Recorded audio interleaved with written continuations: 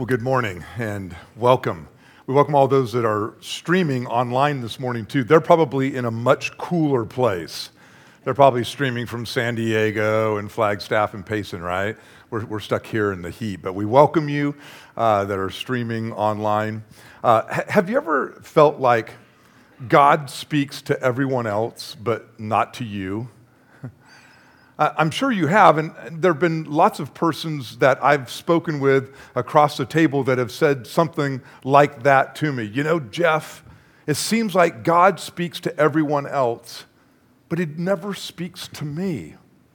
And we read in the Bible how God spoke to Moses through a burning bush. And we think, man, if God would just speak to me that way, I would know his direction. I would know what to do with my life. One time with the prophet Elijah, we read that God spoke to him in a still small voice. God, I'll take just a still small voice. Once in the Old Testament, God even spoke through a donkey to Balaam. Incredible, right? Impossible things that, like we just sung about. But we believe here at McDowell Mountain that not only has God spoken, but that God speaks and is still speaking to us. We believe that here. And we believe that if we're listening, God will speak to us. So during this series, over the next 5 weeks or so, like Nate told us, you're going to be hearing from some different voices. And we're going to be talking about passages of Scripture that have spoken to us. We hope that in these moments, they will also speak to you. This morning in Philippians 4, I've chosen a verse that I'm sure many of you have committed to memory. I've committed this verse to memory, and I know that there are many people probably here. This is kind of a life verse or a life motto. In chapter 4, verse 13, Paul makes this bold statement: I can do all things through Christ who gives me strength. I can do all things. I can do everything, one translation says, through Christ who strengthens me. Not about you, but I've thought about that verse over the years. And I've thought, is Paul expecting us to defy the gene pool that we're swimming in?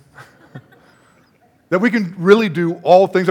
I mean, does it mean that I might be able to dunk over LeBron James? Does it mean that I might be able to take a handoff from Carson Palmer and run for 80 yards for a touchdown? Does it mean that I could get an A in quantum physics without ever even cracking a book? I couldn't get an A in quantum physics if I read and studied it for a couple years, probably. Am I going to defy the gene pool that I'm swimming in? Am I going to be able to climb Mount Everest next week? Probably not. And so, what was Paul talking about when he was talking about this, all things that we can do through Christ? Well, I always like to set verses, especially verses like this, in their context. I always like to take a look at what Paul is saying around that verse, to get an idea of what he meant by that verse. We can get into trouble, can't we, when we lift verses like this out of its context. So oftentimes, most of the time, God speaks to me in his word in the whole context of the story. And this verse is a piece of a larger section of verses that, in a letter that Paul wrote to a gathering of Christians that he was particularly fond of. This group of Christians, this church in Philippi that he had started, that he had founded, and this church, this gathering of people have supported Paul as he left them and he began to plant churches throughout the region. So he loves this church. And so I want us to take a look at the context, this verse, this powerful verse that tells us we can do all things through Christ who strengthens us. Let's take a look and see if you can pick out some of the things as we read the whole context of this story, see what Paul might be thinking and getting at that we might be able to do, these all things that he's talking about. Beginning with verse 2. If you have your Bibles, you can open that up, chapter 4, Philippians. It'll also be up on the screens. Now, Now I appeal to Euodia and Syntyche, please, because you belong to the Lord, settle your disagreement. And I ask you, my true partner, to help these two women, for they worked hard with me in telling others the good news. They worked along with Clement and the rest of my co-workers whose names are written in the book of life. And always be full of joy in the Lord. I say it again, rejoice. Let everyone see that you are considerate in all you do. Remember, the Lord is coming soon, and don't worry about anything. Don't be anxious about anything. Instead, pray about everything. Tell God what you need. Thank Him for what He's done. And then you'll experience God's peace, which exceeds anything we can understand. His peace will guard your hearts and minds as you live in Christ Jesus. And now, dear brothers and sisters, one final thing. Fix your thoughts on what is true and honorable and right and pure and lovely and admirable. Think about things that are excellent and worthy of praise, and keep putting into practice all you learned and received from me, everything you heard from me and saw me doing. Then the God of peace will be with you. Skipping over a couple verses. Verse 11. And not that I was ever in need, for I have learned how to be content with whatever I have. I know how to live on almost nothing or with everything. I have learned the secret of living in every situation, whether it is with a full stomach or empty, with plenty or with little. For I can do everything through Christ who gives me strength. Did you catch a couple of themes that Paul's talking about there as he leads up to the verse that all of us know? And for some of us, it's our life verse or our life motto kind of verse. So in your worship folder today, there's an outline. If you want to fill in the blanks, you can do that. Here's the first thing I think Paul is telling us that we can do through Christ who gives us strength. I believe that he tells us that through Christ, we can love in spite of our differences. We don't know what issues Euodia was having with Syntyche, but it must have been serious. Perhaps maybe it was a harsh word that they had spoken to each other. And now the wall of silence had gone up between them. And these two leaders in the church were feuding with each other. And Paul knew that that potentially could be divisive in the church. And it could also harm their witness in their community. And so he says, settle your disagreements. Maybe one of them or maybe both of them began to spread rumors about one another or about maybe other people in the church. And this can be serious in the church, in the community, can't it? But Paul believed that they could love in spite of their differences. And I started preparing this message a couple weeks ago, before the events of the past couple of weeks. We have had ample opportunity as believers. If you're a believer in here today, we have ample opportunity over the last couple of weeks, haven't we, to begin applying what Paul's talking about here, loving in spite of our differences, right? I mean, there's been a reminder of racial divide in our country. And I got to tell you that over the last 10 days or so, watching how the church in Charleston, South Carolina, has responded to this tragic moment in the life of their church when a racist comes in to their Bible study and slaughters 9 of their members. Imagine being in a small group here or in a Bible study here and that taking place. How would we respond? How would you respond? To watch as they've responded with graciousness, with forgiveness. I remember thinking to myself and telling a couple of people, their spirituality, their walk with the Lord is far beyond where I think mine is. Because I think I would want to retaliate, come against them. But they've led the way. This church in Charleston has led the way. They've shown us how to do it. Whenever we have conflict or differences in the church, Paul says we can do this through Christ who gives us strength. Well, that's how they do it. That's how they've done it, right? In Charleston, through Christ who has given them the strength. It was amazing to me that this young man was even able to walk through their doors, and they welcomed him into this Bible study. That's grace. That's graciousness. I live in Fountain Hills. Anybody else live in Fountain Hills here? Come on, you can be louder than that. Fountain Hills people, hey, let's hear you. Yeah, okay. Well, I noticed about a month and a half ago, these signs going up out in front of various churches, different denominations, and it just said progressive Christianity, fact or fiction. If you're in Fountain Hills, maybe you noticed this. Did you notice this? I kind of got curious. I kind of started wondering, what's going on here? Well, these churches, one Presbyterian, Lutheran, there's an evangelical church, Pentecostal church, all these churches from different persuasions decided that there was a church in Fountain Hills that wasn't preaching the truth. And so they've kind of ganged up on this one church. Now, I'm not here this morning to say one side's right and one side's wrong. I'm just thinking how sad it is that in a close-knit community like ours in Fountain Hills, that there's this division, there's this divisiveness, because it hurts our witness. It hurts the community when we're divided like this. And Paul is telling us here that we can love in spite of our differences. There's been things this week, right? The racial divide, Supreme Court decisions that threaten to divide us. And Paul would say, we can love in spite of our differences. There are people that walk through these doors, have walked through these doors this morning from all different persuasions. Can't we open up our arms?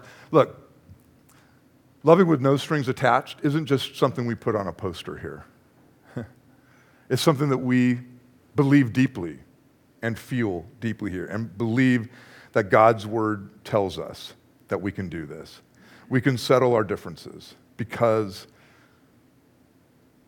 of Christ, and he strengthens us. I love what Bob Goff says in his book, Love Does. It will be love, not our opinions, which will be our greatest contribution to the world. It will be our love, not our opinions. I'm not saying that our opinions aren't important, they are. But love has to trump that. Just because we have differing opinions doesn't mean we have to be difficult. Paul's saying this is one of the all things that we can do through Christ who strengthens us. We can love in spite of our differences. Democrats can love Republicans. D-back fans can love Dodger fans. I know this is true because I've had to do this. My son moved to Los Angeles and he became a Dodger fan. I said, okay, Matt. I said, I won't disown you right now. But if you ever become a Laker fan, so don't worry, Dad, I'm a Suns fan for life. U2 fans can love Jason Aldean fans, right? We can love in spite of our differences. Some of you are going, who's Jason Aldean? Right? We all know who U2 is, though, right? Okay. It's ironic that Euodia, the name Euodia, means beautiful words. Syntyche means coming together. I wonder if Paul was saying, please, ladies, live up to the meaning of your names. Come together and speak beautiful words to one another. We can love in spite of our differences because we can do all things through Christ who gives us strength. It's not always easy in the church or at work or at school. In the Church of God, of which we are a part of the movement called the Church of God, Anderson, Indiana, we have always valued and preached unity. We believe that God speaks best to the world through a unified church. We can do this. We can love in spite of our differences. I know that some of you have come in to church this morning maybe wanting some sort of statement. The statement is this: love one another. Love in spite of our differences. Isn't this what Jesus said when he said, all people will know that you're my disciples, not by your opinions, not by the stands that you took in life, but by our love for one another. That's what people notice and what they see. Secondly, we can, through Christ, we can live through anxiety or anxious moments. Did you catch this? Have no anxiety about anything, but in everything by prayer and supplication with thanksgiving, let your requests be made known to God, and the peace of God, which passes all understanding, will keep your hearts and minds in Christ Jesus. Now, I'm not talking about an anxiety disorder here, a diagnosable mental disorder that can be treated by doctors, therapy, and medication, and should be treated in those ways. I'm talking about a general anxiousness, a worrying, an asking what ifs. We're talking about the discomfort caused by a mind racing faster than the logic, worrying about things that we can't control, what we don't know, what could happen, the what ifs in life. And the Bible is not silent on this topic. Here are just a few ways that I see the Bible speaking to us in our anxiousness. First of all, we are cared for.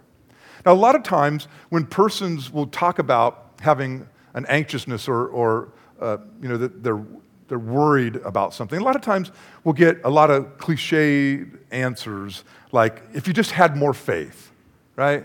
If you just had more faith, then you wouldn't worry. Or, God's in charge. Or this one, and this one always helps a lot, just stop it.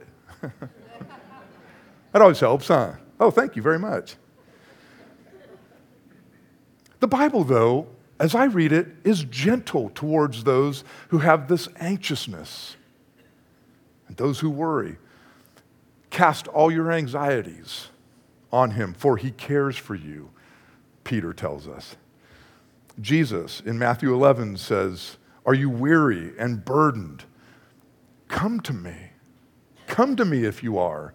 If you're anxious and worried, come to me, and I will give you rest. Rest for your soul. We don't have a God that stares at us from a distance, eyebrows raised, arms crossed, waiting for us to figure this all out on our own. He heals the brokenhearted.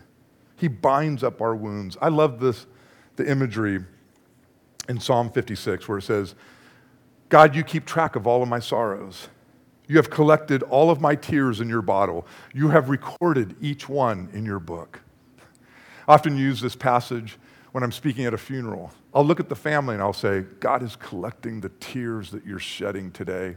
And he collects them in our bottle. Okay, our bottle. And he knows them. He's acquainted with those.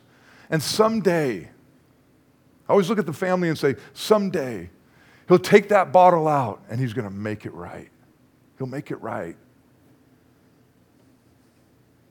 He's gentle. We are cared for. But also, we can calm our anxious thoughts because God is faithful. He's responsible for taking care of us. He is faithful again and again and again. The Lord's loving kindnesses indeed never cease, for his compassions never fail. They are new every morning. Great is your faithfulness. The next time you feel overwhelmed by anxiousness or worry, take out a piece of paper or take out your tablet and begin writing down the ways that God has been faithful to you. I had to do this in 2008. We were church planters, and we found out on a Friday, we call it our Black Friday, that our funding was going to end in 10 days. That the checks that we have been depending on, we're about a year into the plan at this point, they weren't going to come. No more checks for the church, no more checks for us personally. I thought, what are we going to do? We're doomed. And I felt this gentle nudge in my spirit that said this to me, Jeff, when was the last time you missed a meal? I thought, well, I can't remember the last time.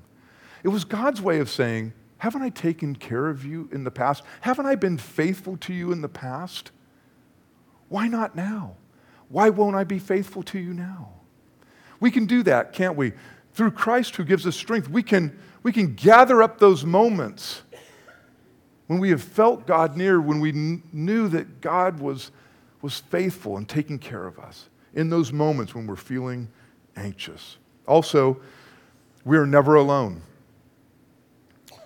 something always strikes me in the way that the Lord's Prayer begins. It begins, "Our Father." Now, a couple ways that's striking to me. It says we have a Father in heaven who longs to take care of his children. But it doesn't say, Jesus doesn't teach us to pray, "My Father who art in heaven." He says, "Our Father." He's given us one another. And when we begin to band together, we begin to get this power.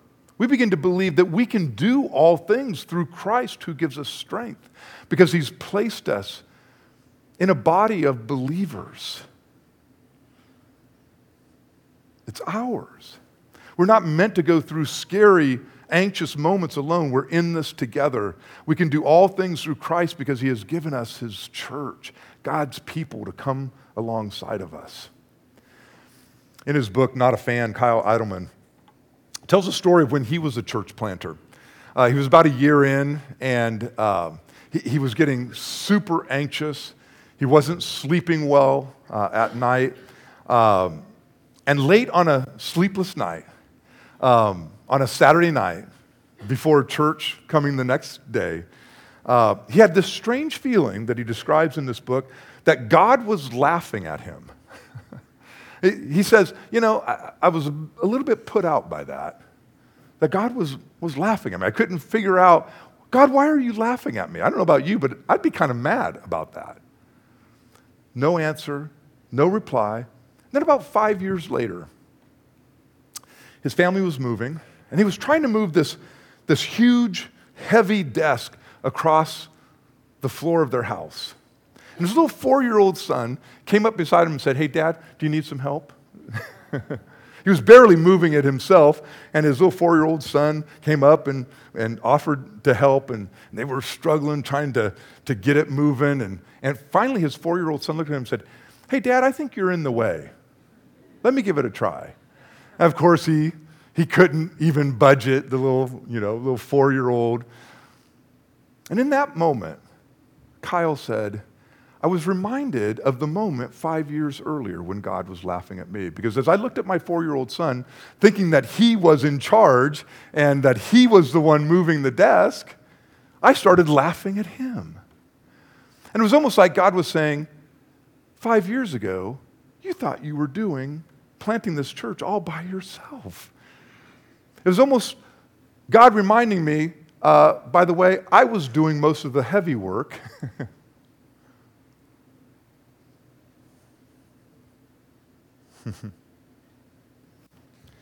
Not only that, but there were people that came alongside of you, wasn't there, Kyle, who helped you to plant that church. Something happens when you realize that you're not alone. You begin to believe that you can do all things. We have to let people come alongside of us. We have to open up to others. We have to be vulnerable, don't we, to each other, to receive that power. We have to let them know what's going on in our life. Thirdly, through Christ, we can link our thinking and our doing. Did you notice this? Fix your thoughts on what is true, honorable, right, pure, and lovely, and admirable. Think about things that are excellent and worthy of praise, and keep putting into practice all you learned and received from me. Then the God of peace will be with you. Paul isn't just saying, think these great thoughts. He is saying, think these great thoughts, but then he says, put them into practice. You have to take them from your head to your heart and then down to your feet and your hands. Thinking about doing something isn't doing something. Doing something is doing something. It's why, for years in youth ministry, we always took students on short-term mission trips. We went to some phenomenal places around the world with hundreds of students. I'll never forget this one parent approached me and said, "Why do you do this? Why do you raise money all through the year, and then you take that money and you all, buy plane tickets and do these short-term missions? Wouldn't it be more helpful just to take that money, gather it up, and just send it off to the mission organization?" I said, "Well, perhaps it would, but that wouldn't reach the goal that I'm trying to reach. And he said, well, what's that? What's the goal you're trying to reach? I said, I'm trying to make your kid into a missionary. He didn't like that. Apparently, he didn't want his child to be a missionary. And not all of our kids became missionaries, but what happened was they began to link their thinking, what we were talking about in youth group, with doing something about it, putting hands and feet to it. There'll be 20 plus people in about 2 weeks that will leave the comforts of Scottsdale, hot as it is, and head for the Dominican Republic. Several of you that are probably sitting here in this room. Why is that important to us? It's important to us because we talk a lot here. We talk from this stage. We're constantly talking, right? We talk all the time. It's important that we give opportunities to do it. That's what those people will be doing. And then they're going to come back and they're going to report it to us. We're going to go, man, I want to go do that. There is an inner dissonance, an inner discord of the spirit, if you will, when all we do is think about it and we never do it. When it's only in our head, but it never gets to our heart and to our feet and to our hands. Jason Brown was the highest paid center in the NFL. He played for the St. Louis Rams. In late 2011, he had a wife, 2 kids, a mansion, and as he tells it, 2 fully stocked bars. But he and his wife were dying inside. They were likely headed for divorce. They were professed Christians, but they had to admit that all it was good for was a potential ticket to heaven when they died, little else. But he remembers the day when things began to change. He went into his large home, his mansion, and he went to both liquor cabinets and just began to pour out thousands and thousands of dollars of expensive liquor. His contract was up with the Rams, and 3 more teams were pursuing him with even more lucrative offers. And on that day, he turned them all down, sold their mansion, and he bought a farm in North Carolina with a 100-year-old farmhouse and 1,000 acres. And Jason became a farmer. Left his life in the NFL, left the lucrative offers. Seems dumb to us, but he became a farmer. He didn't even know how to farm. He didn't grow up on a farm.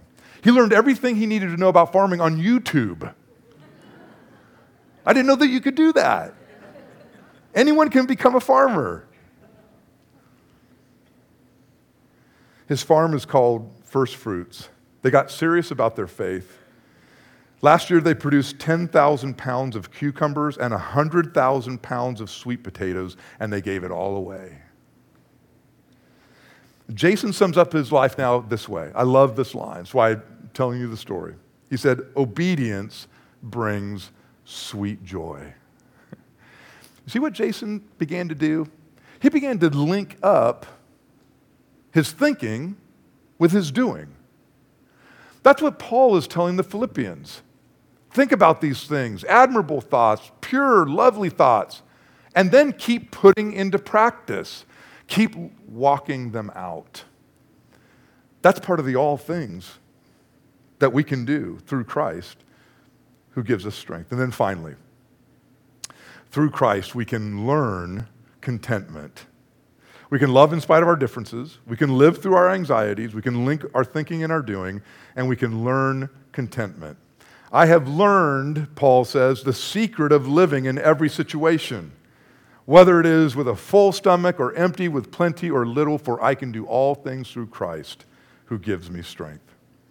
Mark Batterson, in his book, The Circle Maker, talks about the manna that God fed the Hebrew children while they were in exile, wandering in the wilderness, what he fed them with. You remember that, right? I mean, each day the manna came fresh and new, and they would try to gather up more of it so that they would have some left over for the next day. But if they did that, the next day it had rotted. It was not good, except for the 6th day, right? When that manna they gathered was good during the Sabbath. And he talks about this. He says, God was giving to them just enough and just in time. There's a principle there, isn't it? When we're learning to be content, that God gives us just enough, just in time. We want God to provide more so that we need him less. Let me say that again. We want God to provide more so that we need him less. And God says, depend on me. Just enough, just in time. And Paul was able to say, I have learned what it means to be content. Aren't you glad that you can learn that? It's not something that at conversion it just automatically starts happening, right? Like most things. But we can learn it. We can learn how to be content. A few verses after. So we've set the context of 4:13. And then 6 verses later, I believe this is one of the greatest promises in the Bible. Perhaps maybe the second greatest, only after John 3:16, when we're promised salvation through Jesus Christ. Paul says these words, and this same God who takes care of me will supply all your needs from his glorious riches, which has been given to us in Christ Jesus. This same God who takes care of me will supply all your needs according to his glorious riches. Oh, we may not be able to dunk a basketball over LeBron, or take a handoff from Carson Palmer, or get an A in quantum physics, or climb Mount Everest tomorrow. But we can begin to love in spite of our differences. We can live through our anxieties. We can link our thinking and our doing, and we can learn to be content. These are the all things. These are the everything that I believe Paul said that we could do through Christ who gives us strength. Our band's going to come back. This morning, if you'd like to respond, maybe with a prayer written out on a card and placed on the cross, or maybe today you just need to sense and feel the presence of God in your life. Light has always represented, and fire has always represented God's presence in his word. So you may want to just light a candle. Let's pray together. God, we thank you for today, for this hour. We thank you for your word, and we thank you that you still speak to us.